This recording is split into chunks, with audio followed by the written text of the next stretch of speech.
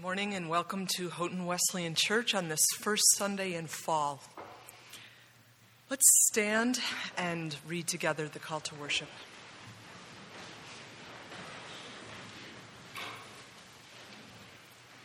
Dear friends, let us love one another because love comes from God.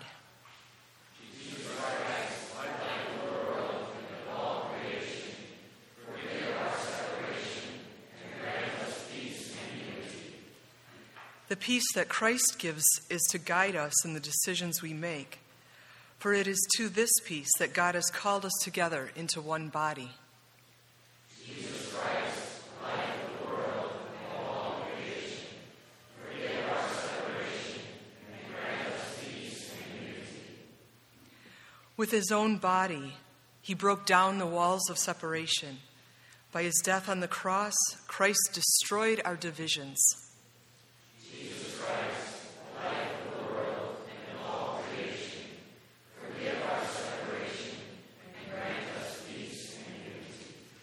Let's pray. Worthy of praise from every mouth, of confession from every tongue, of worship from every creature, is your glorious name, O Father, Son, and Holy Spirit.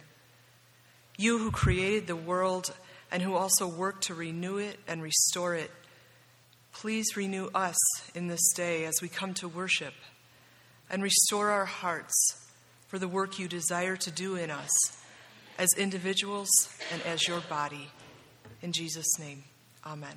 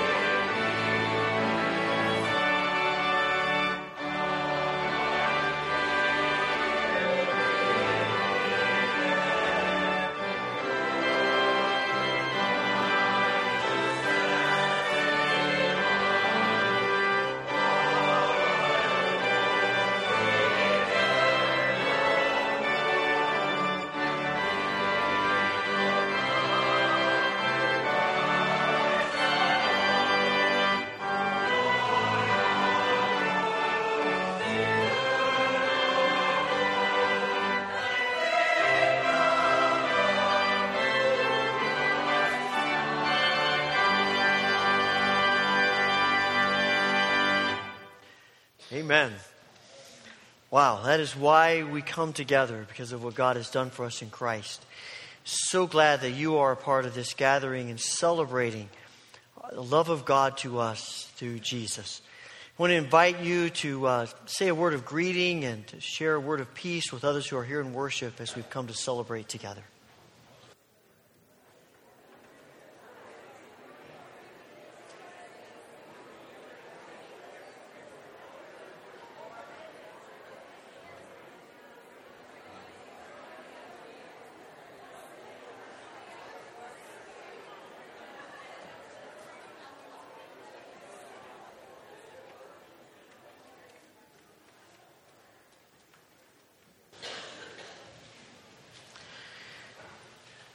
Just a couple of things I want to mention that are in your bulletin.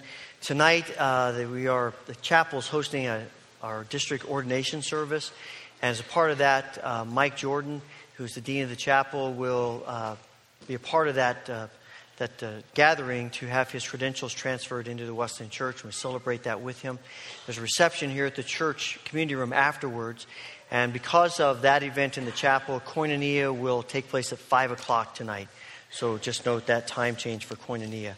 Wednesday evening, all of our children's ministries begin. Thank you to those of you who have volunteered to help and participate in our children's ministries Wednesday night, Sunday morning, other times of the week, as well as our youth ministry. And if you did not get your child or children registered last Wednesday night, you can still bring them. Just maybe come a few minutes early to take care of that paperwork. And we look forward to a great year of working with our children's clubs this year. We're putting together a choir, children's choir, to do the music machine, and you see the announcement about that. It says rehearsals at 9 on Saturday. It actually will be at 11 o'clock on Saturday, so please note that. We also are in this is the second week of this series of Through the Fruit of the Spirit, and we are thinking about ways to connect this with our lives outside of just this gathering here.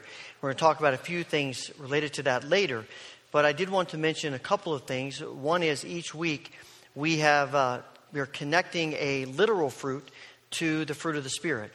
And to think about that as a means of being reminded of the fruit of the Spirit when we're not here. And so today we're talking about love, so strawberries. And that's why that painting is there. And we want to encourage you to, every time you eat a strawberry, you see one in the store, our hope is that will trigger a thought about love. And as we talk about that today. The second thing is, at the end of this series, we'd like to have a booklet together of recipes from our church with the various fruit that we are talking about each week, the literal fruit. So there's a sign-up sheet on the back. You don't have to have the recipe in your pocket today. I doubt if many of you come to church with a recipe in your pocket. But if you know of one that might work, there's a list of the fruit back there, and you can sign up afterwards. And we'll be signing up the next few weeks.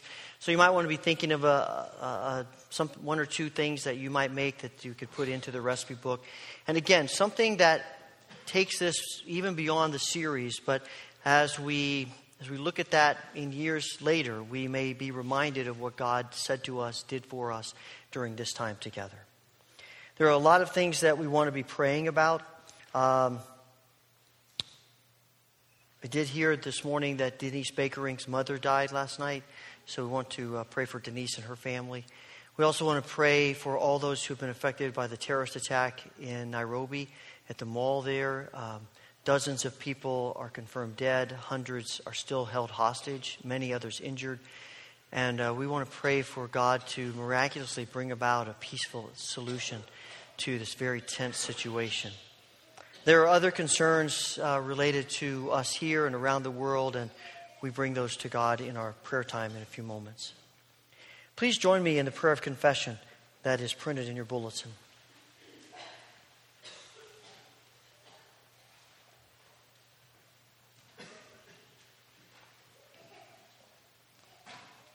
Let's pray together. Eternal God, in whom we live and move and have our being, whose face is hidden from us by our sins, and whose mercy we forget in the blindness of our hearts. Cleanse us from all our offenses and deliver us from proud thoughts and vain desires, that with reverent and humble hearts we may draw near to you, confessing our faults, confiding in your grace, and finding in you our refuge and strength. Through Jesus Christ, your Son. Amen.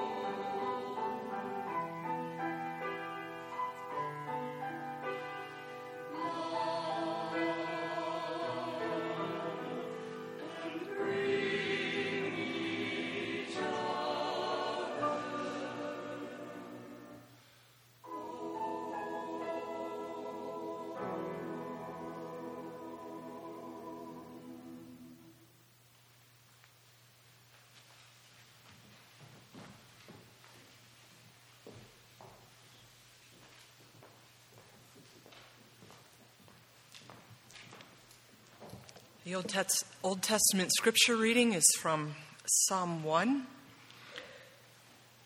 which talks about obeying the law of the Lord, which in the Old Testament and the New Testament is primarily about love.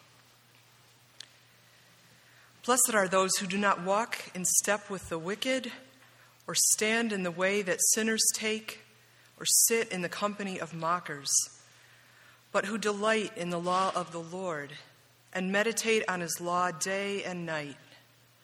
They are like a tree planted by streams of water, which yields its fruit in season, and whose leaf does not wither. Whatever they do prospers. Not so the wicked. They are like chaff that the wind blows away. Therefore the wicked will not stand in the judgment, nor sinners in the assembly of the righteous.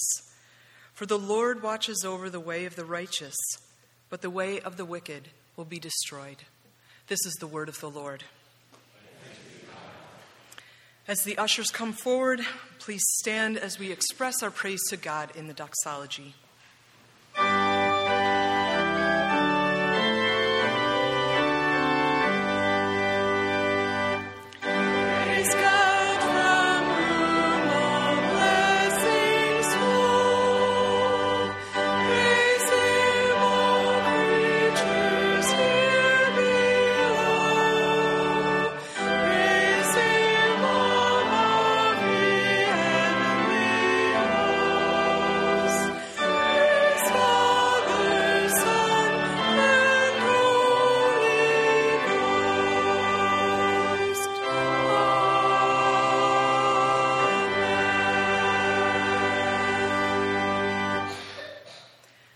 Lord, we acknowledge that every good and perfect gift comes from you. And so we return a portion of what you've given us with grateful hearts and with trust that you would use it to renew and restore, which is your work here. In Jesus' name, amen.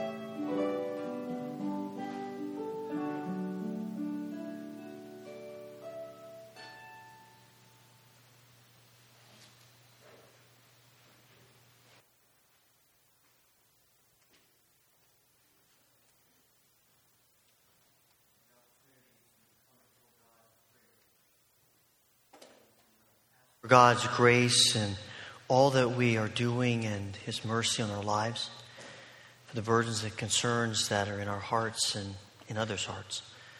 If you'd like to offer your prayers here at the altar rail, please come and join me.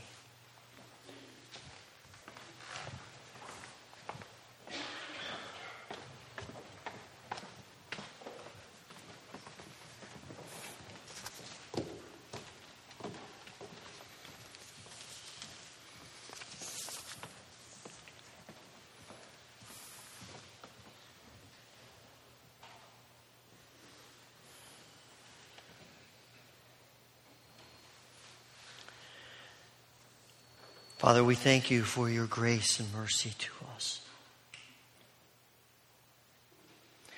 For your love that is immeasurable and eternal.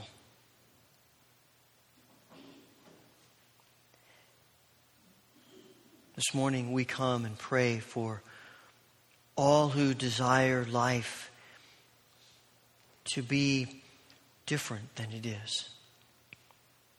We pray that you will heal the sick, comfort all who are overcome with the pain of loss. Make our homes what you and what we want them to be. Lead us in the paths of righteousness. Give us grace to seek first your kingdom. And make us a people who are whole and hopeful in you.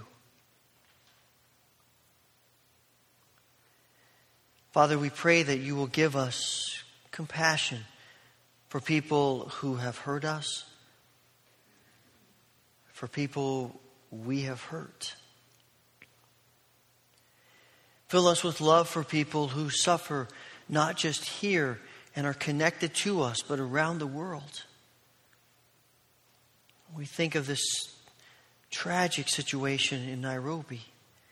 It's hard for us to grasp the level of evil that would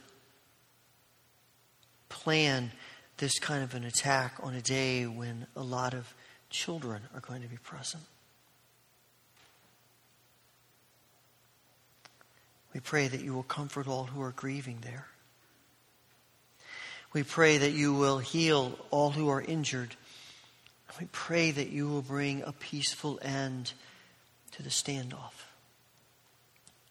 No more lives taken. Lord, we pray for this miracle today, and we ask that you will help the leaders of the government to be wise. And we ask that you will do above and beyond what we could dream or imagine. Father, we pray that you will help us as individuals and as a church to be more interested in the struggles of others than we might typically be. And toward our world, give us the mind, the heart, and the spirit of Christ. Father, fill this place with newness of life through your Son, Jesus Christ, in whose name we offer our prayers, remembering the prayer that he taught his disciples to pray. Our Father, who art in heaven, hallowed be thy name. Thy kingdom come, thy will be done on earth as it is in heaven. Give us this day our daily bread, and forgive us our debts as we forgive our debtors. And lead us not into temptation, but deliver us from evil. For thine is the kingdom and the power and the glory forever. Amen.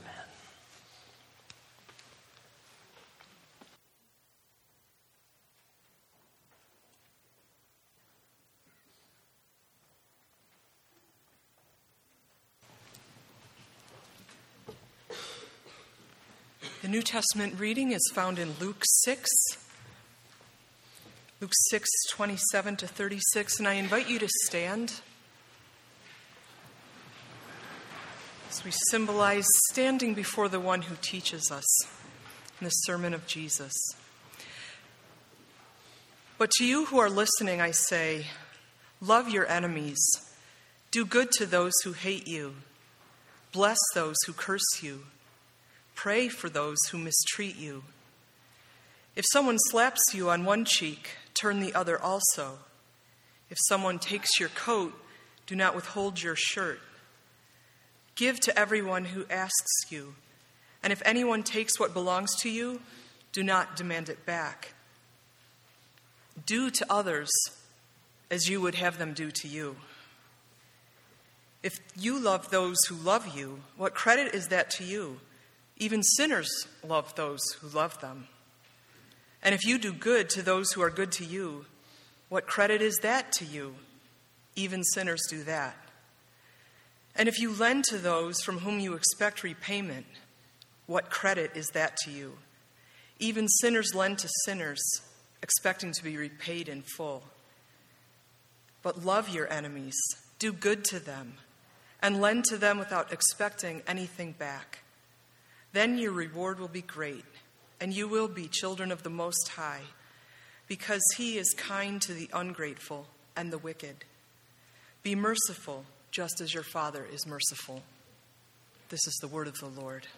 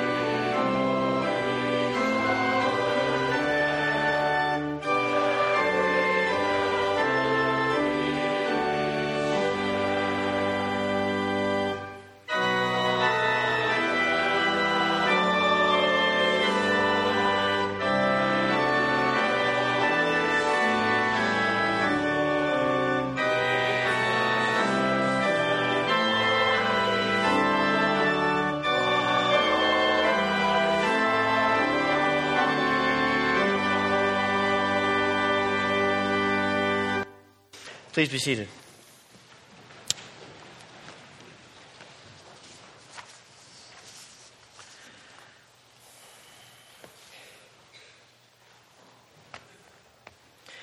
Okay, we're going to do something different today, as I warned you about last week.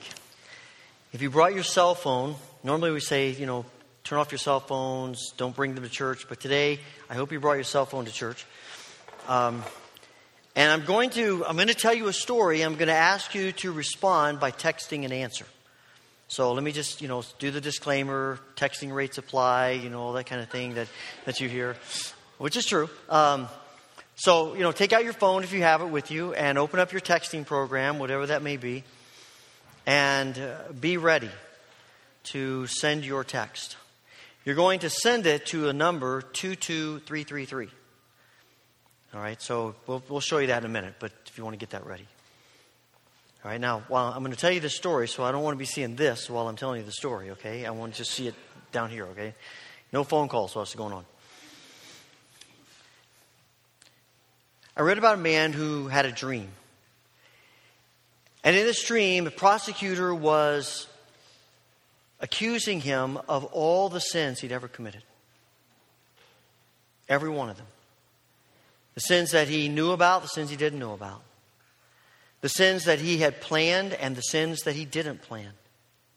Every sin of his life was described by this prosecutor. And it went on hour after hour after hour after hour. And the humiliation was overwhelming him. And the weight of it was overwhelming him. And he said he could almost feel the soles of his feet getting hot. And in the midst of this, after hours of accusations, these angels show up to present his defense. And the only thing the angels can say is, but he loved. And they just kept repeating it over and over again. But he loved. But he loved. But he loved. And became this chorus, this chant. But he loved. But he loved. And all through the night and on into the morning. And as dawn was breaking, the angels won. It won the case. And he was safe. Now here's my question for you. What do you think about that story? How does it make you feel? How do you respond to that? And I'm giving you three choices. The first one is, I like that story. I'm comfortable with that. The second is, I'm uncomfortable with what that story suggests. And third, well, it depends. You've got to ponder that a little bit more. All right? You got about 2 minutes. We got a timer on this.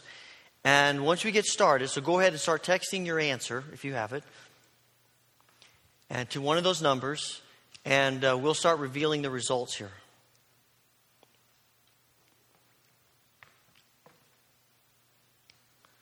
This is the results from the service before, so we're going to add ours to that.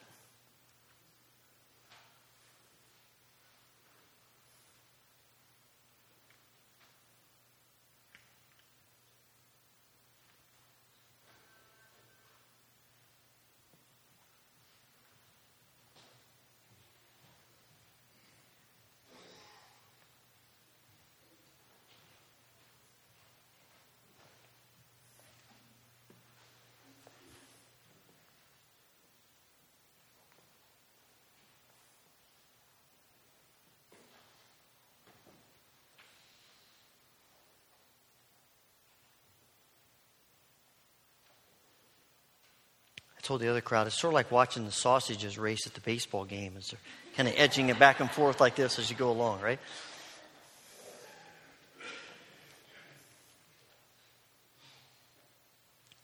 Is that about it? Okay. Oh, one more.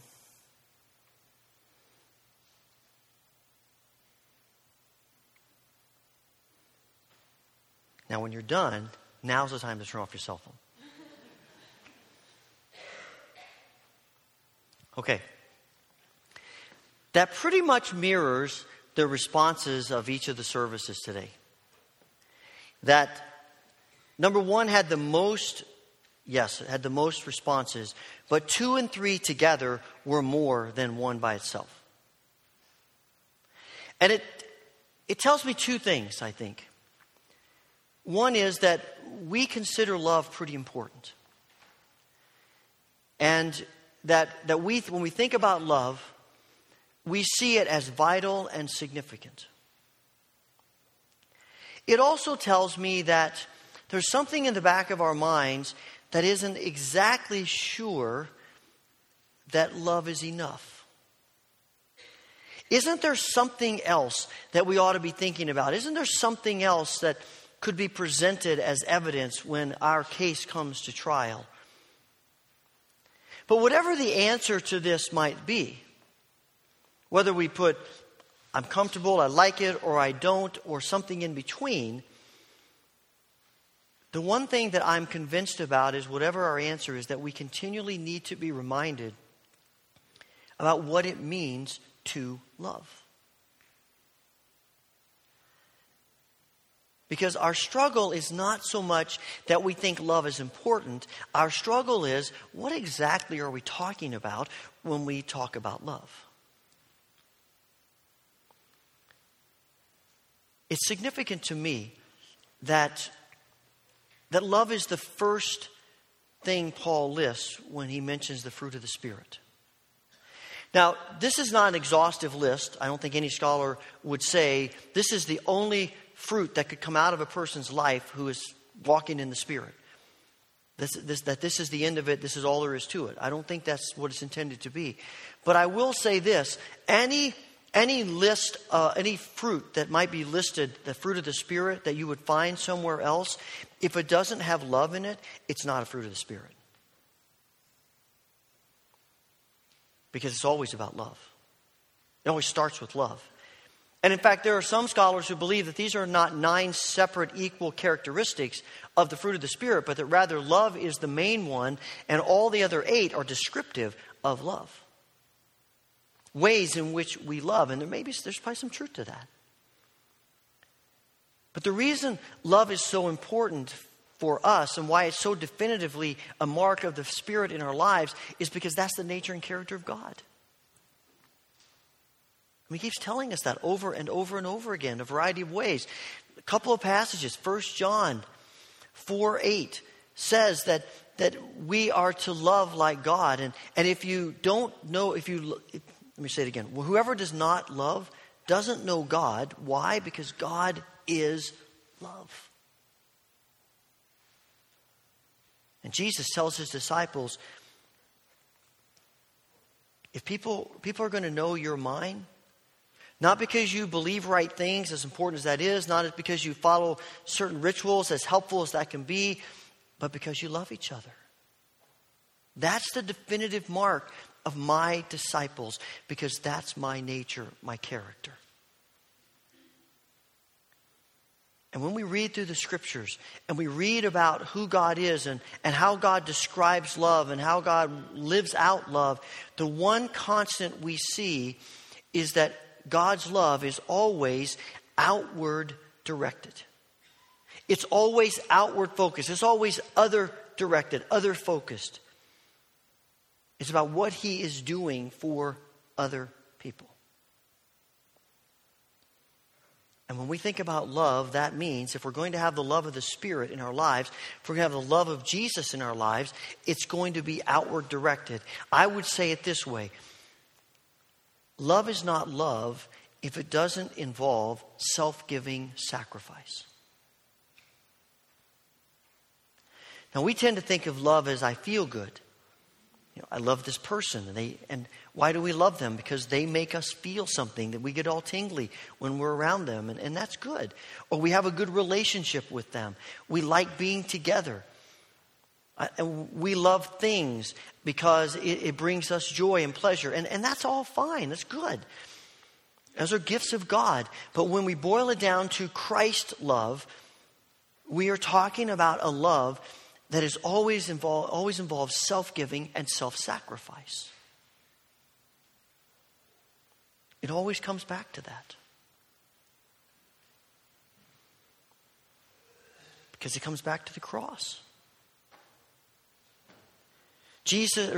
Paul writes, God demonstrates His own love for us in this: while we were yet sinners, Christ died for us. It's not because we deserved it, it's because He loved us. And He's for us. It's always about this mindset of self-sacrifice, self-giving. And as hard as that is, Jesus takes it to another level. We talked last week about how the fruit of the Spirit are really kind of common things. There's nothing overtly unique about them in terms of being Christian. Because most of the world believes love is a good thing. Most of the world believes that being gentle is a good thing. Most of the world believes that being patient is a good thing.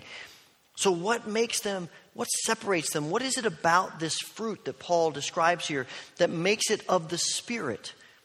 That obviously sets it apart as identifiable of people who are walking in the Spirit. What is it? It is this level that Jesus takes it. And we find in Luke chapter 6, Jesus telling us, it's wonderful that you love people who love you. But quite frankly, the pagans do that. It's great that you love people you're good to people who are good to you. But quite frankly, anybody can do that. It's terrific that you lend things to people knowing that they are going to give them back to you, that you give of yourself knowing that people that they're going to give back to you, that's great. But you know what? Anybody can do that. What sets apart people who are displaying the fruit of the Spirit is that we love the difficult people. We love the hard people. Jesus says you love your enemies. You love the people who are against you. You love the people who have hurt you. You love the people who have betrayed you. That's the test of the fruit of the Spirit in our lives. That's hard. That's really hard. You know, there's those moments when we put ourselves out there and we stick out our necks and it doesn't go so well. And we're hurt. And we feel that pain of people betraying us and deserting us. And our natural human inclination is to pull back and say, I'm not doing that again. Our natural human inclination is to say, I'm done with them. I gave them enough chances. I'm not doing that anymore. And the prompting of the Spirit is keep loving, keep giving, keep sacrificing. And I stand before you as someone who wrestles with that, just like you do. I'm not standing up here as an expert or somebody who says, hey, I've got this all covered. Oh my goodness. We all have people, we all have circumstances in our lives. We all have groups of people that we find difficult to love. They've declared themselves to be our enemy. They've hurt us. They've betrayed us. And Jesus says, loving those people is what sets you apart as mine.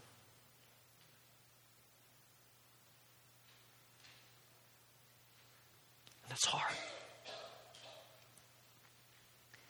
After I talked last week about preparing the soil of our hearts, I had two people say to me that it made them think about what they do as sort of hobby gardeners and the ways they prepare the soil. And they said, of course, they thought about pulling up rocks out of the soil and done that, and about weeding and staying on top of that.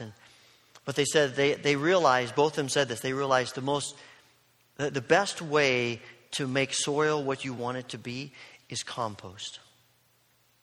Or another word we use similar to that would be manure. And we know how much we try to avoid the smell of compost and manure, right? If you're out and the farmers are spreading manure on their fields, you're just praying the wind isn't blowing your direction. It is ugly. And it smells terrible. And we try to avoid it all that we can. And as the more I pondered that, I realized maybe the self-giving sacrifice for the hard people is the manure that creates love in our lives. We don't like it. We try to avoid it. We want to get away from it. And yet, it's the challenge that God uses to work in us, to create the soil in us out of which the fruit of love can grow. And without that challenge, we wouldn't really try that hard. We wouldn't look any different from anyone else. That's the call of the Spirit. You know, when Jesus is asked by the religious leader, who's my neighbor? His response is to tell him the story of the Good Samaritan. This Jewish man who was beaten and robbed on the road, and two of the Jewish priests walk by on the other side, and the Samaritans who are hated by the Jews and who hate the Jews back, the Samaritan stops and he helps this man and he takes care of him. And you got to know that, it's so shocking in that culture. If the question we had asked of that group like we did today, I'd said to them, all right, pull out your phones, we're going to tell you the story of the Good Samaritan. How many agree with this story? Everyone would have put number 2. If you had 100 people responding, 100 people would have put number 2. And if there was anybody who put number 1, they'd be seeking out, okay, who's the traitor among us? That's not how we operate. This is not the kind of story we want to tell our children. And Jesus' point is not just about loving the wrong people. What we ought to be concerned about is loving the wrong people the right way. And we're not just committed to loving these people who are hard, but we're committed to loving them in sacrifice, in self-giving. And the hard thing about that is that makes us feel so vulnerable. Sometimes we talk about love and risk. You know, we talk about that loving is risking, and there's certainly truth to that. It is risky to really love in this way. But the more I ponder that, I'm not sure risk is the best word to describe what we're talking about here. Because risk implies that you might or might not be hurt. There's high potential, but you might not be hurt. And I'm convinced if we love the way Jesus loves, if we love as the fruit of the Spirit in us, there's not risk that we're going to be hurt. We're going to be hurt. The one who, after whom we're modeling our love, ended up on a cross. And this scenario has been going through my mind the last few months of, you know, when we get in a relationship, one of our goals is to win. I mean, it might be small things, big things. We want to feel like we're winning. Particularly if there's a conflict that we have with someone, we want to win. It's human nature to want to do that. We all wrestle with that one time or another. We want to win. And we talk sometimes in management and leadership discussions of win-win situations. And it's great to be able to do that. But when we're talking about the love of Christ, that is the fruit of the Spirit, I think win-win is impossible. Because I'm convinced you either win or you love. I don't think you can do both. Because the very act of loving like Christ is losing. It's giving of ourselves. It's sacrificing. And what that losing may look like, I'm not sure. Situations vary. But we will feel it in our spirits. That we're giving up something we wanted to hang on to. And we have to choose. Do we want to see the Spirit developed in our lives? Do we want to grow the fruit of love in our lives? Or do we want to win?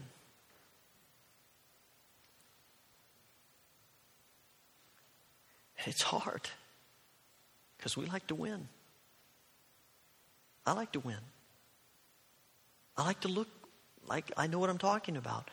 I like to feel like when there's a situation, I end up on top. I end up looking good. It may be that doesn't happen. I may not be vindicated. But the real question is, am I loving? Am I giving of myself in love?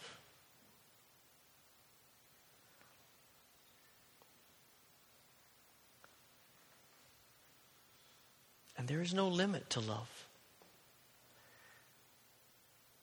You know, the religious leader that asked Jesus about loving my neighbor is all about limits. How much do I have to love? And Jesus keeps telling people, in my kingdom, we don't talk about limits.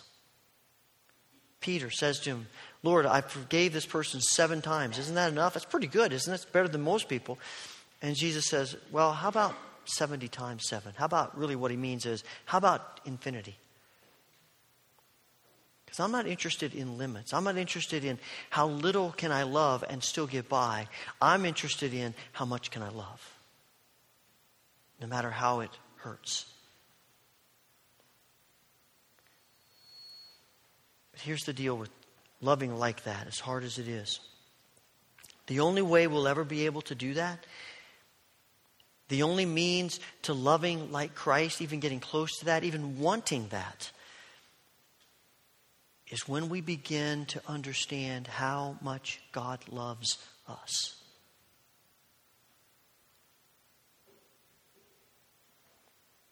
As John writes, this is love, not that we love God, but that He loved us. That's the foundation for all of our loving. God's self-giving, sacrificial love for you and me. That's what changes everything. Because all the love we give away, God keeps giving back. The foundation of our love of God's love for us is limitless. And we can give it away freely. It's never going to run out. I know I've shared this with you before, but I can't get out of my mind what I read years ago by Craig Barnes, who's now the president of Princeton Theological Seminary.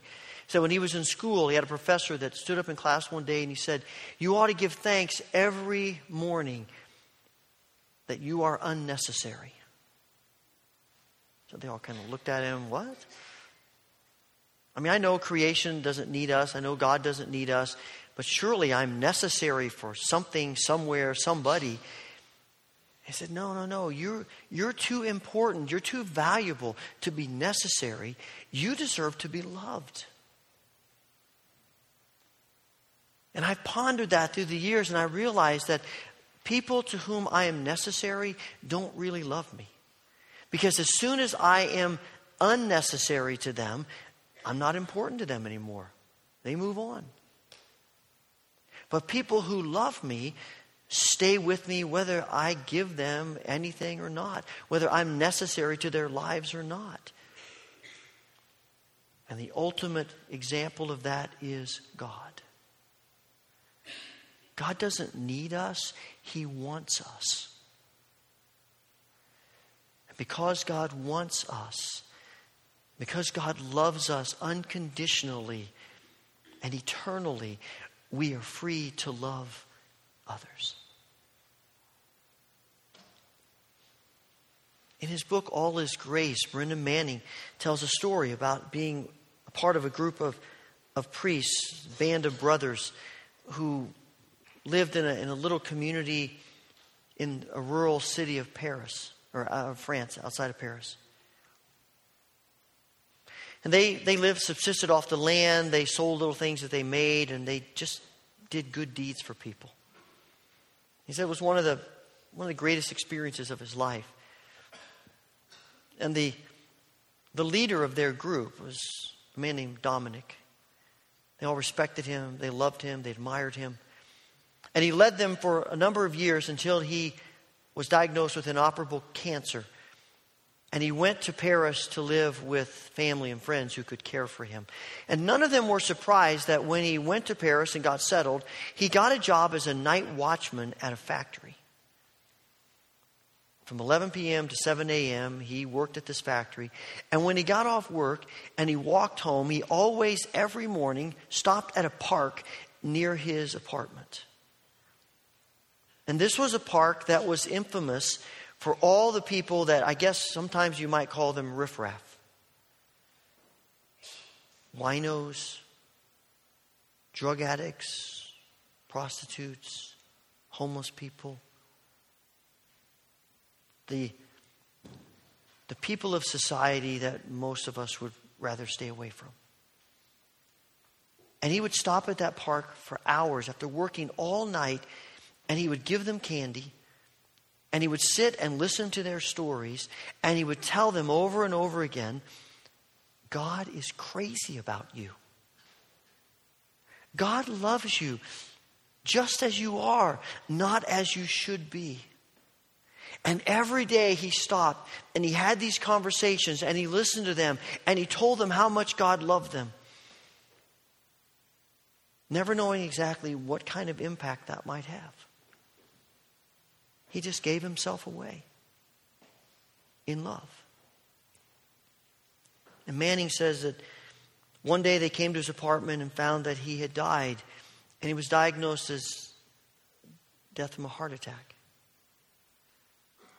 He said, I think actually he died from heart surrender. He just gave his heart away. A few days later, they had a gathering in his honor, and he said, the only word I can use to describe the people who came to this little wake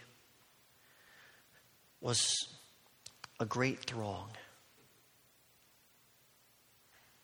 of people who'd just been touched by his life of love.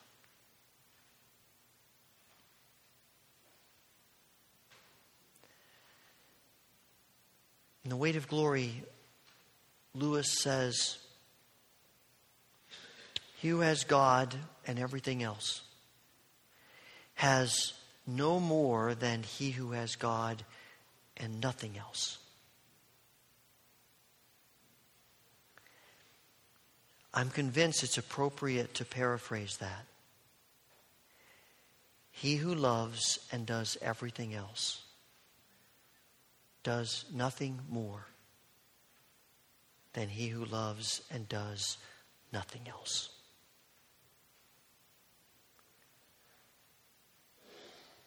Because when we love, when the Spirit's fruit of love begins to form in us,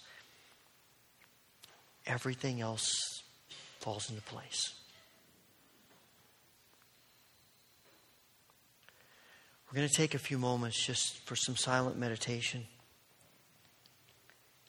God may put on your heart someone, a group of people, a circumstance in which you are finding it very difficult to love. And maybe He's asking you to take a step. Maybe He's asking you to just want to love. Sometimes that's where we start. But as God speaks, let's listen and open our hearts to Him.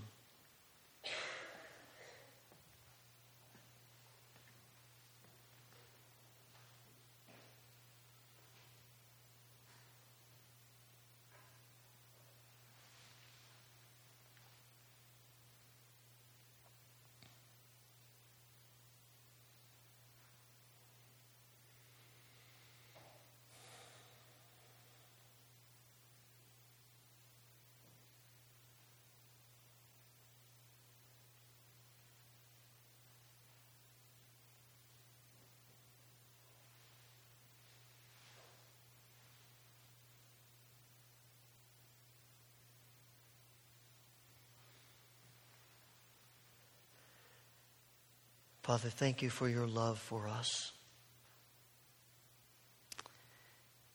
and for your call to want us to be set free to love others.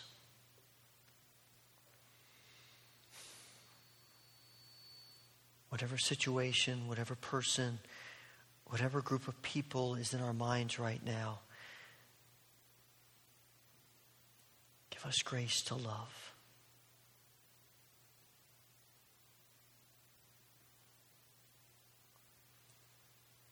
We ask this through Christ. Amen.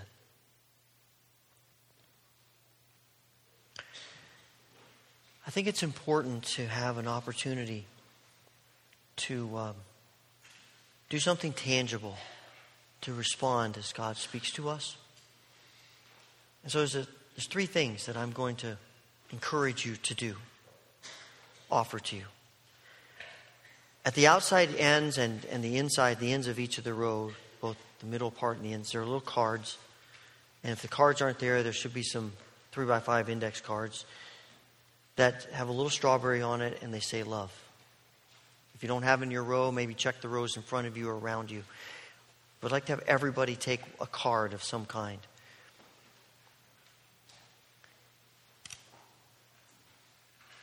And I want you to, sometime today, and I think it's important to do it today, I want you to take this card and to write down whatever God is saying to you, whatever place in your life, whatever you need to see about His prompting of love. Whatever that may be. You write down whatever you want to write down. And then put it on your mirror, put it by your bedside, on your desk, carry it with you, something that will keep it in front of you. And that leads to the second thing, because I want us to, again this week, commit to pray 5 minutes a day, asking God to bear the fruit of love in our hearts. Asking God to bring fruit out of the soil of our hearts, the fruit of love that looks like Him. And to make that our prayer at the very minimum, 5 minutes a day, morning, evening, divide it up, whatever works for you, but asking God to do that. I appreciated a few people who wrote me this week and said, God's really speaking to me by doing this. And the third thing is, sometimes it's important in the moment. It's important to not let a moment pass without some kind of concrete assurance. And so this morning, some of the elders and some of the pastors are going to be downstairs by the prayer room. And if you would like someone to listen to you, talk to you, pray with you, don't have to stay a long time, but just to be available to let you share your heart and to have someone pray over you this morning. And maybe it's about something else, but whatever you would like, then just encourage you to go down the steps and down to the basement. And they'll be there. We've got other rooms we'll go into and just spend a few moments praying together. And asking God to continue to work His spirit of love in us. I want to invite you to stand now for the closing hymn that declares, "Our God is love, and all His saints."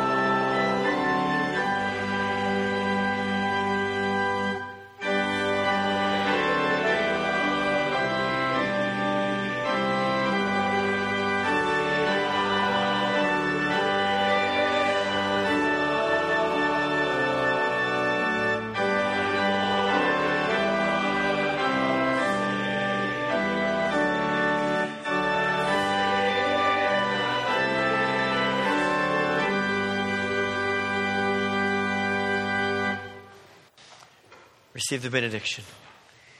May the Lord bless you and keep you. May the Lord make His face shine upon you and be gracious unto you. May the Lord turn His face toward you and give you peace. Amen.